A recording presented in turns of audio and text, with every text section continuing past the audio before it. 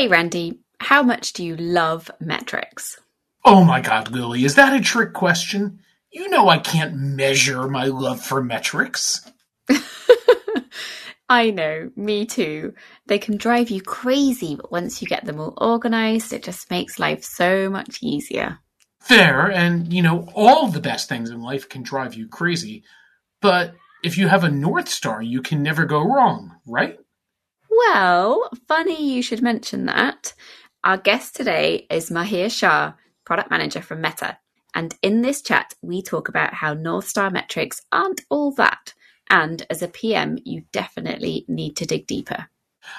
So Maahir, he wants us to go in the other direction to follow the Southern Cross, right? No, don't answer that. Even I know that's ridiculous. I can't wait to hear how he advises us to make better use of metrics, so no more blather. Let's get right to it.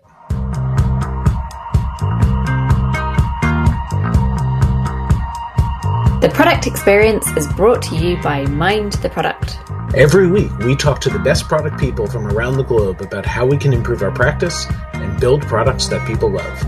Visit mindtheproduct.com to catch up on past episodes and to discover an extensive library of great content and videos.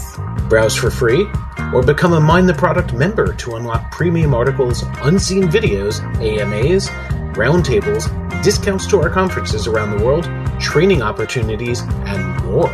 Mind the Product also offers free Product Tank meetups in more than 200 cities, and there's probably one near you. Hey Maahir, it's so lovely to be talking to you on the podcast today. How are you doing? Not too bad. How about yourself? Yeah, good, thank you. And today we're going to be talking about metrics, but before we get stuck into that, it would be great if you could give our listeners a real quick intro into who you are and how you got into product. Sure. My name is Maahir Shah. I've been in the profession of product management for close to a decade now, and I've worked across a range of industries, all the way from really small companies with just 50 people in them to really large companies, and across industries ranging from financial services, advertising, marketing, consumer software, and more. I really fell into product management, I want to say maybe over a decade or a decade and a half ago when I was an engineer. I always found myself asking why are we doing this? What are we actually trying to accomplish? What is value for our end users? And through that process, I was introduced to the profession of product management. I was very lucky because a mentor in my early career gave me the opportunity to break through and transition from being an engineer to being a product manager, and I've been in love with the profession since then.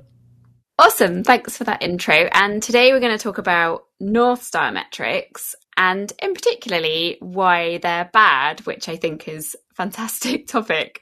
But before we get really into the detail, tell me about what North Star metrics are for those who kind of haven't heard about them and haven't heard about the concept of them. Sure.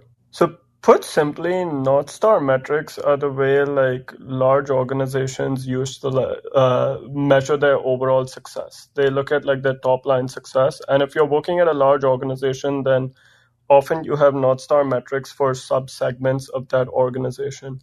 A couple examples that come to mind, if you think about Amazon, it's a large organization with multiple divisions within.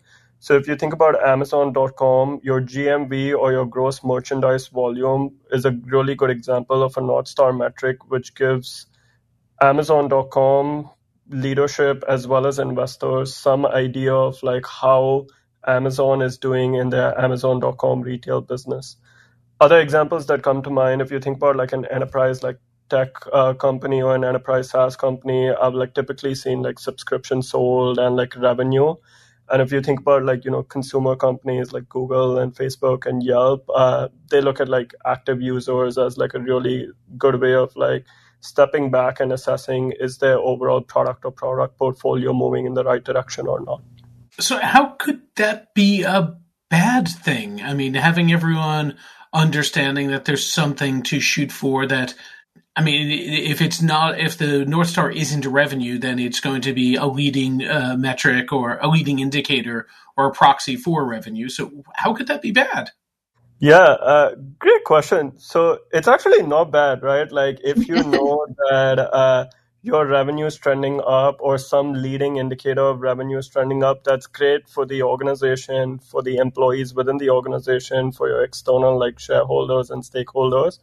Uh, I think what I've like generally seen in the industry is it becomes bad when that becomes one of the primary or sole ways that every single product manager and product team decides big product decisions in terms of the investments they're going to make, the products they're going to build. If you think about any organization, it's unlikely that every single small thing that you do is going to move a North Star metric. But that also doesn't mean that we shouldn't do all of these other things if they don't move a North Star metric.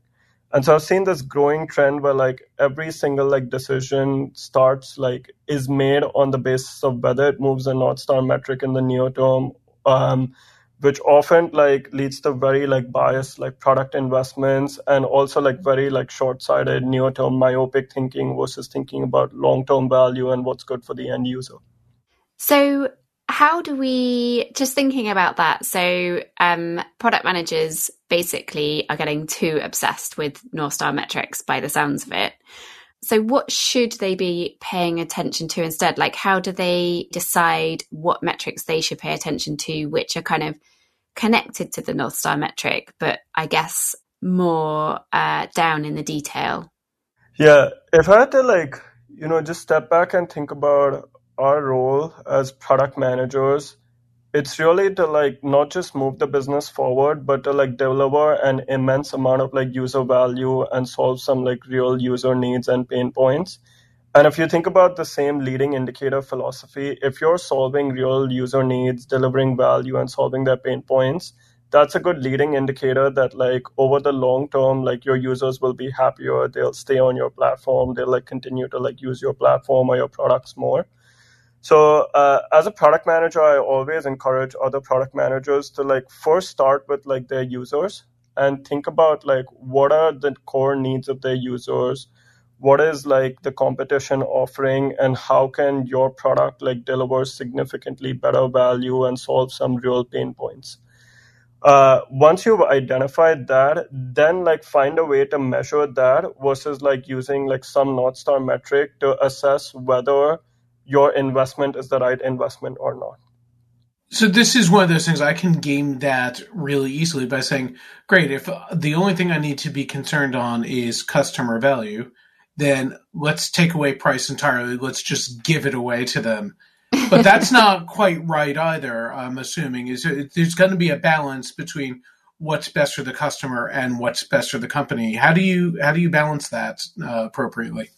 Absolutely. So before I answer that, I would also argue that you could pretty much game the North Star metric and move revenue up or active users up by giving away the product for free. So no metric is like really perfect. And what I've like typically encouraged, what I've tried to like do as a product practice as well as encouraged other PMs to do is establish some sort of like goal map that ties like user value to business value. So if we can deliver like user value in ways X, Y, and Z, like whether it's like improving the user experience or getting users to like adopt a new tool, that will over time like get users to like stay with our products, and that could over the longer term lead to like more users, more money. So we try and establish a goal map that links like the user value that we're delivering to our products to the top line metric for the organization. Can you talk a tiny bit more about what a goal map is, what it looks like? Sure. A goal map is basically a connection from your like investment portfolio to the organization's like needs, to the organization's like top line metric. So a concrete example, like, I can give if you think about like a simple app like Yelp has like historically focused on helping users like discover restaurants and helping them like make decisions on what are the best restaurants to visit.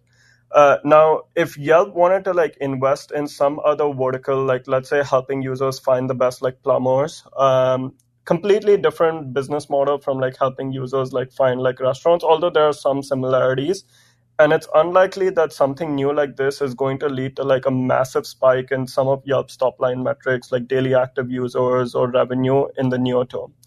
So what I would do as a product manager in this instance is basically like establish like, hey, if we did help users like find new plumbers like really quickly, how would we measure whether we're doing that very well? And there's like two aspects to that. The first aspect is like, are users adopting this new tool and are they retaining onto this new tool?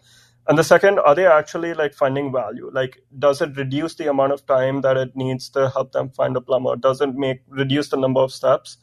And if it does, then over time, we can expect that more users will start using Yelp more often, not just to find restaurants, but also to find plumbers and hair salons and barbershops and all of these other verticals out there. So I think that's where like there's a nice tie-in from helping solve like a problem of, can we help users find new like plumbers or find hair salons, to users will be more active and more engaged on the Yelp platform over time.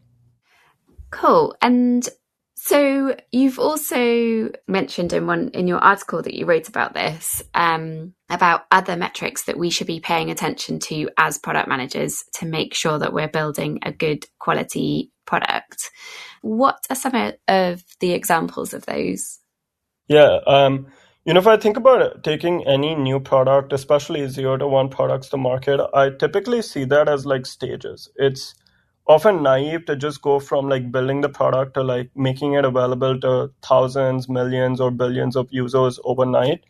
And so I typically like see that in stages, where stage 1 is like really at a small scale, understand if your product has high quality, there's no broken experiences.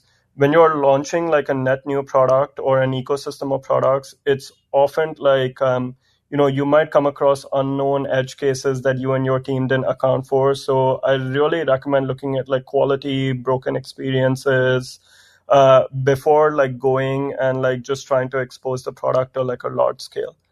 After that, once we are like confident that the quality and the usability are high, then starting to measure like, hey, is this product actually like solving the pain point that it was like intended to solve? So if you think about like this Yelp example, the goal was to like make it easy for users to like find plumbers. So finding like ways to measure the value, like did we help users find a plumber? Did we help them complete a transaction with a plumber? Did we help them book a plumber? Actually measuring whether it's like delivering that core value prop that we had hypothesized, even for like a small segment. And once we get signal on that core value prop, the last stage I'd look at is like, are we delivering this value prop to a large enough like amount of people on an ongoing basis? And that's where I typically recommend looking at metrics like adoption and retention, where you can see like, hey, now are a lot of users like using Yelp to find a plumber, and are they using Yelp on an ongoing basis to find like a plumber or hair salon or like other business? So in short, I recommend like breaking it up into stages and progressively like moving through the stages to make sure that we're delivering a high quality experience that offers value to a large enough amount of people. And do you think it needs to come in that order? Just thinking about, the sort of minimum viable product. Quite often you try and hack your way through the first parts of that, of like quality, usability, and value, the actual booking of the plumber, and try and identify whether there's a market out there that wants your product in the first place? I do recommend like these stages. I think depending on like the product, like if it's not a big 0 to 1 product, but it's an optimization of like an existing product or like a much, much smaller scope, you can like fast track these stages. Like I've seen situations where like we go through these stages in like a 14-day or 21-day time. And I've seen like situations where it takes 6 to 9 months to like go through these stages. But in principle, we still try and like go through these stages because just from like, using my product sense, it doesn't make sense to like deliver a broken product to like millions of users.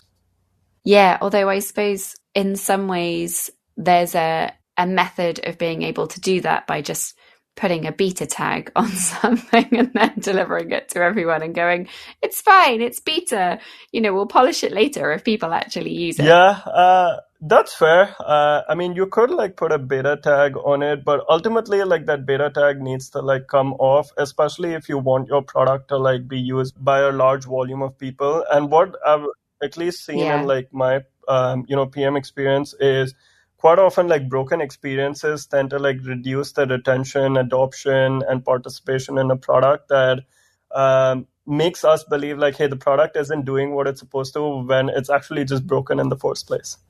Yeah. You talked a little bit earlier about how not everything you do necessarily aligns to a top line or North Star metric, and there's lots of different teams working on lots of different things all at the same time sometimes.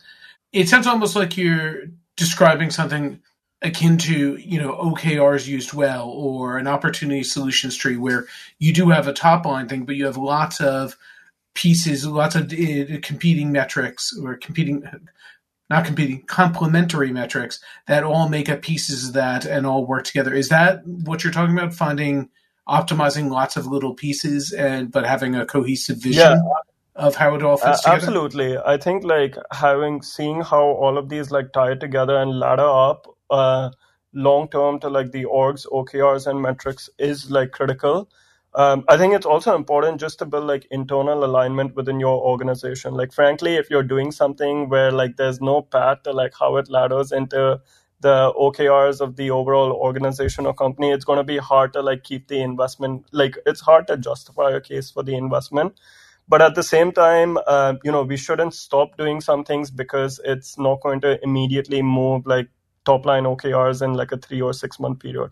I generally think of this like, from an organization leadership perspective, is you have different product investments in your portfolio, all with different like maturity life cycles. So there are some that are going to mature in like 3 to 6 months, others which wouldn't mature and hit your top line metrics in the next like 6 to 9 months. And you need to like focus on like much earlier stages of the funnel, and some even like 2 to 5 years out.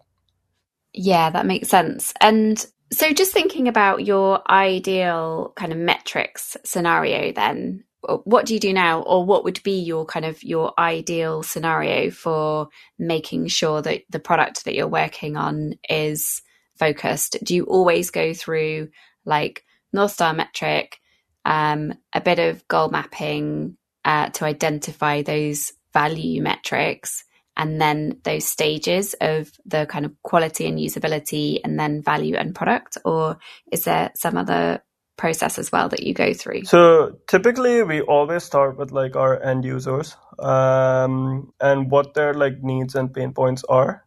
And then we assess like which one of these needs and pain points do we think can help us like deliver significant value to like a large volume of users and like provide a significant differentiation. Then we try and like look at like what metrics would we use to measure that we're like delivering value. And that typically like is 3 forms of metrics. Some direct value metrics, which help us understand like how much value we're delivering to users, and then adoption and retention metrics to help us understand like, are we delivering this value to a large volume of users, and are we delivering it consistently? And then we have like a goal map or tie into, if we do this well, how will that impact the organization's OKRs and top line metrics over whatever period of time? And in some cases, that period of time is like 3 weeks, 6 weeks, 8 weeks. And in other cases, that period of time is like 1 year, 2 years, even 3 years. So given all those different horizons, what's your approach to testing all this, to making sure that it's actually working?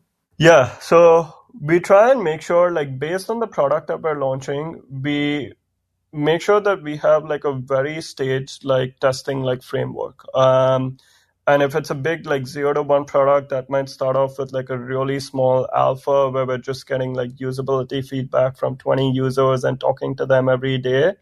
And if it's like a very like simple product, that might be just like testing it with like 1% of our user base. So we try and make sure we have a testing framework that starts with like getting like signal on like our quality and usability, and we have very clear exit criteria for this phase. The exit criteria might be that 6 out of like 10 alpha users did not have any broken experiences, or like we did not log any like we logged less than like 10% errors when we were like testing this at scale via like an A/B test. And then we move on to the next phase, which might be like a version of like scale testing, where we look at our value metrics, looking at like what value we're delivering, what the adoption is, what the retention is, in whatever time horizon makes sense. Typically, like, you don't want to wait 60 or 90 days to understand retention. So you look at short-term retention in the range of like 2 to 3 weeks. And then once we've proven all of that out and we're ready to go big, then we start looking at like, how is this impacting our orgs, OKRs, and top line metrics, if at all?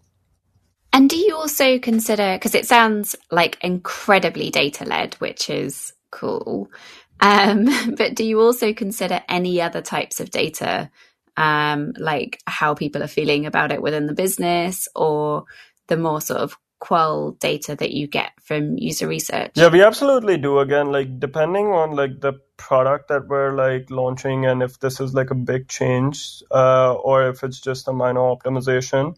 If it's a big change, then we would definitely look at like some like quantitative user research to understand not just how people are using the products, but also like why people are using the product the way they do. Because quite often like the data gives you the what, but not the why. And if it's like a smaller optimization, we would look at, we try and be really specific around exactly what we're trying to do. So if we're trying to solve a problem for a certain user base or certain sets of user bases, understanding how those different sets of user bases are like interacting with our products.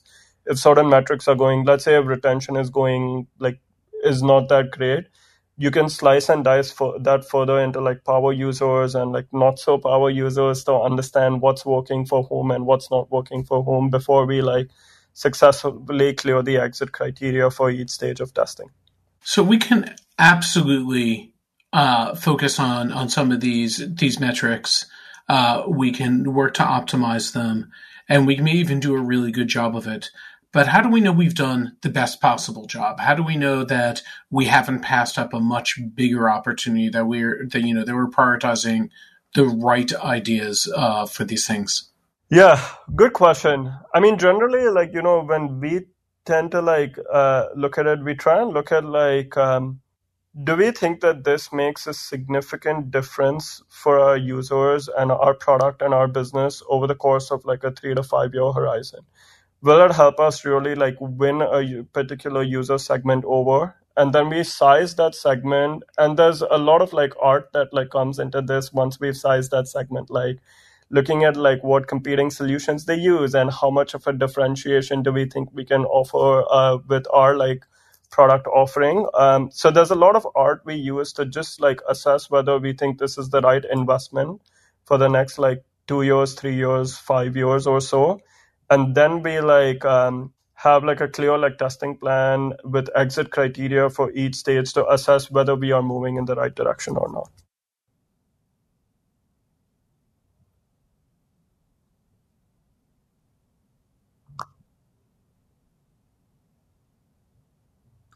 Yeah, sure. So, if we're like launching a big like change to our product or we're introducing a new big 0 to 1 product, one of the phases, before we like start looking at how it's impacting top line org metrics, one of the important phases we go through is this phase called adoption and retention, where we're testing the product at scale to understand what adoption looks like and what retention looks like.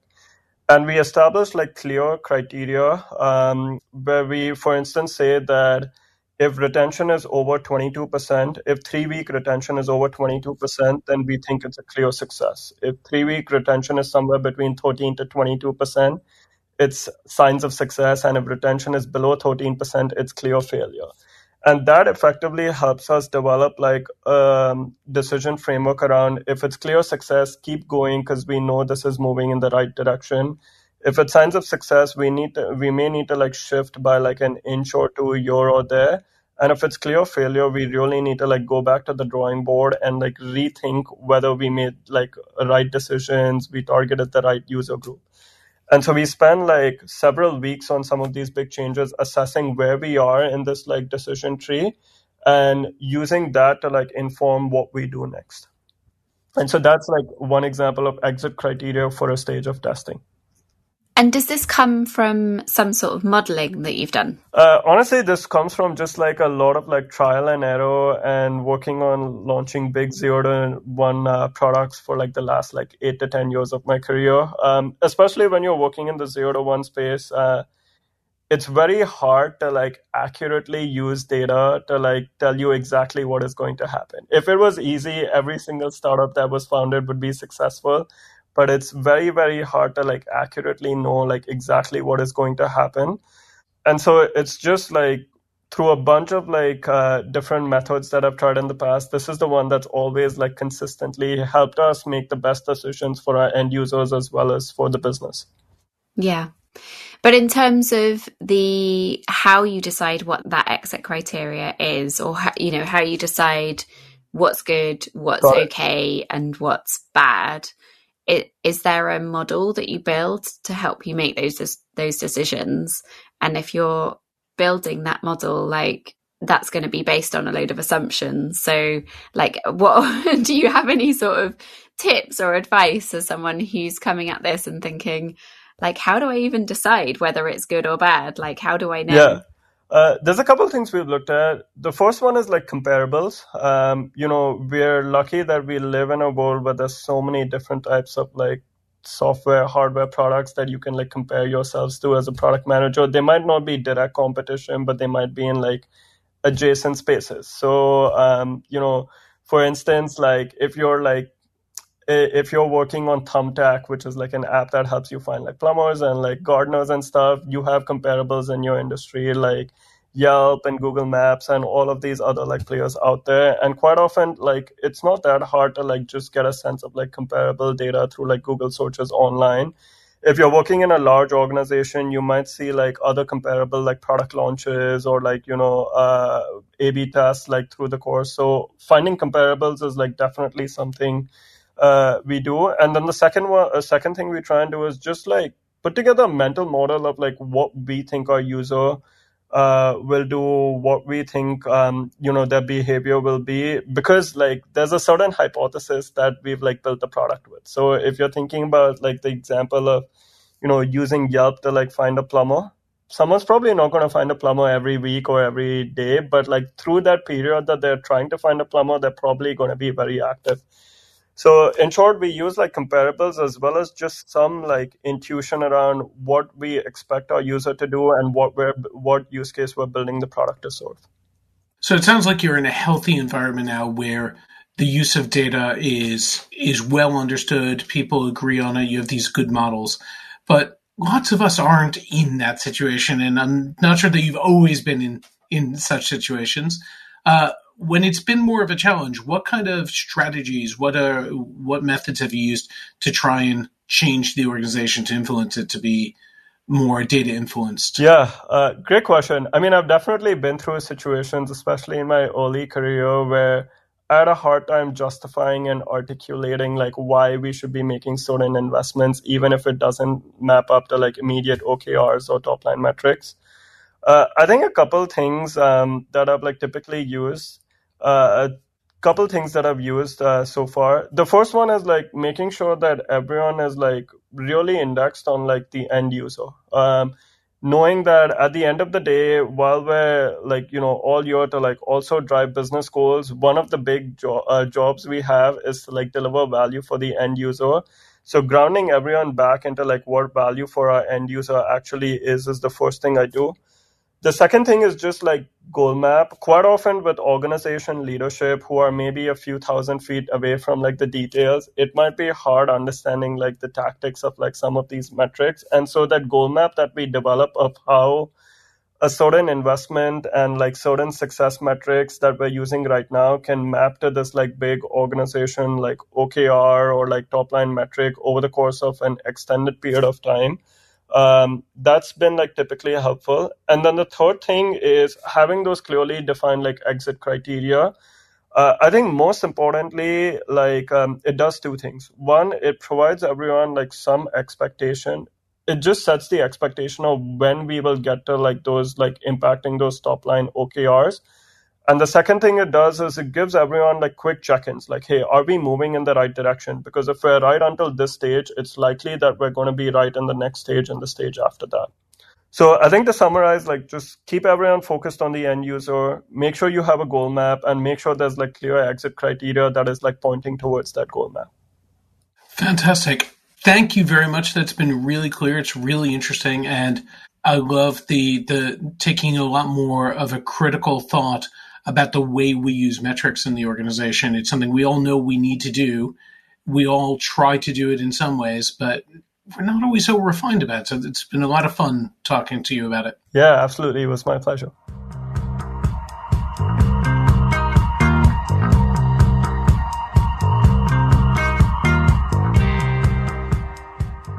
Hey, join us again next week. We're going to have another great guest, and we will talk to you then.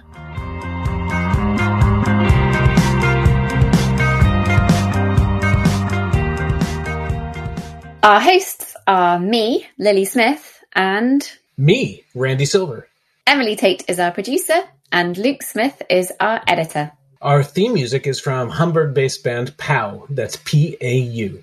Thanks to Arne Kittler, who runs Product Tank and MTP Engage in Hamburg, and plays bass in the band, for letting us use their music. Connect with your local product community via Product Tank, our regular free meetups in over 200 cities worldwide. If there's not one near you, you can consider starting one yourself. To find out more, go to mindtheproduct.com/product tank. Product Tank is a global community of meetups driven by and for product people. We offer expert talks, group discussion, and a safe environment for product people to come together and share learnings and tips.